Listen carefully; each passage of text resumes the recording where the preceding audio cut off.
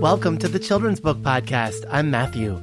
It's National Poetry Month, so for you, a poem. Sharing a poem with us today is Lindsay Metcalf, co-editor of No World Too Big, Young People Fighting Global Climate Change. Here's Lindsay.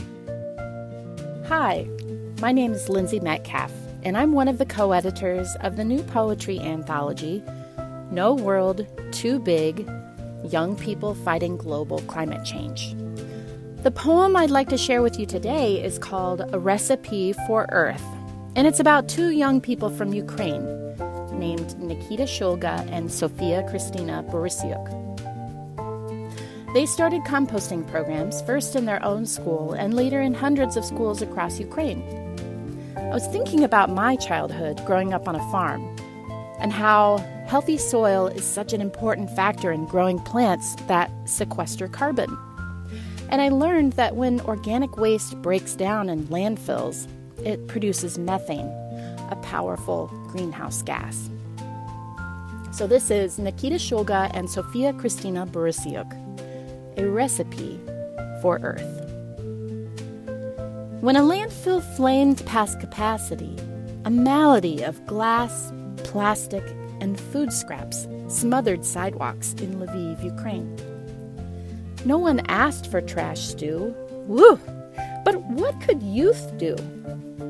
Hours east in Kyiv, Nikita knew that buried food, boxed in from oxygen, decayed into methane, a climate change cousin 20 times stronger than carbon dioxide. Alongside Nikita, Sofia Kristina scraped plates, saving waste with a taste for greatness. These soil mates refused refuse in recipes of threes. 2 parts brown, 1 part green.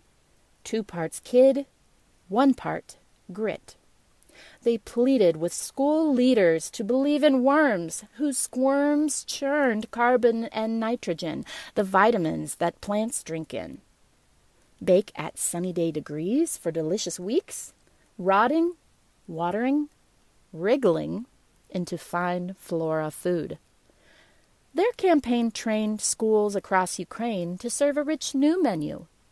Renewable, beautiful Earth.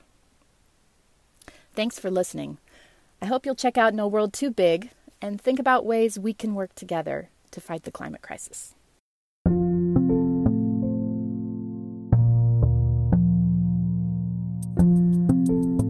I hope you enjoyed today's poem, and as Lindsay shared, I hope it might inspire you to think of ways we might work together to fight the climate crisis.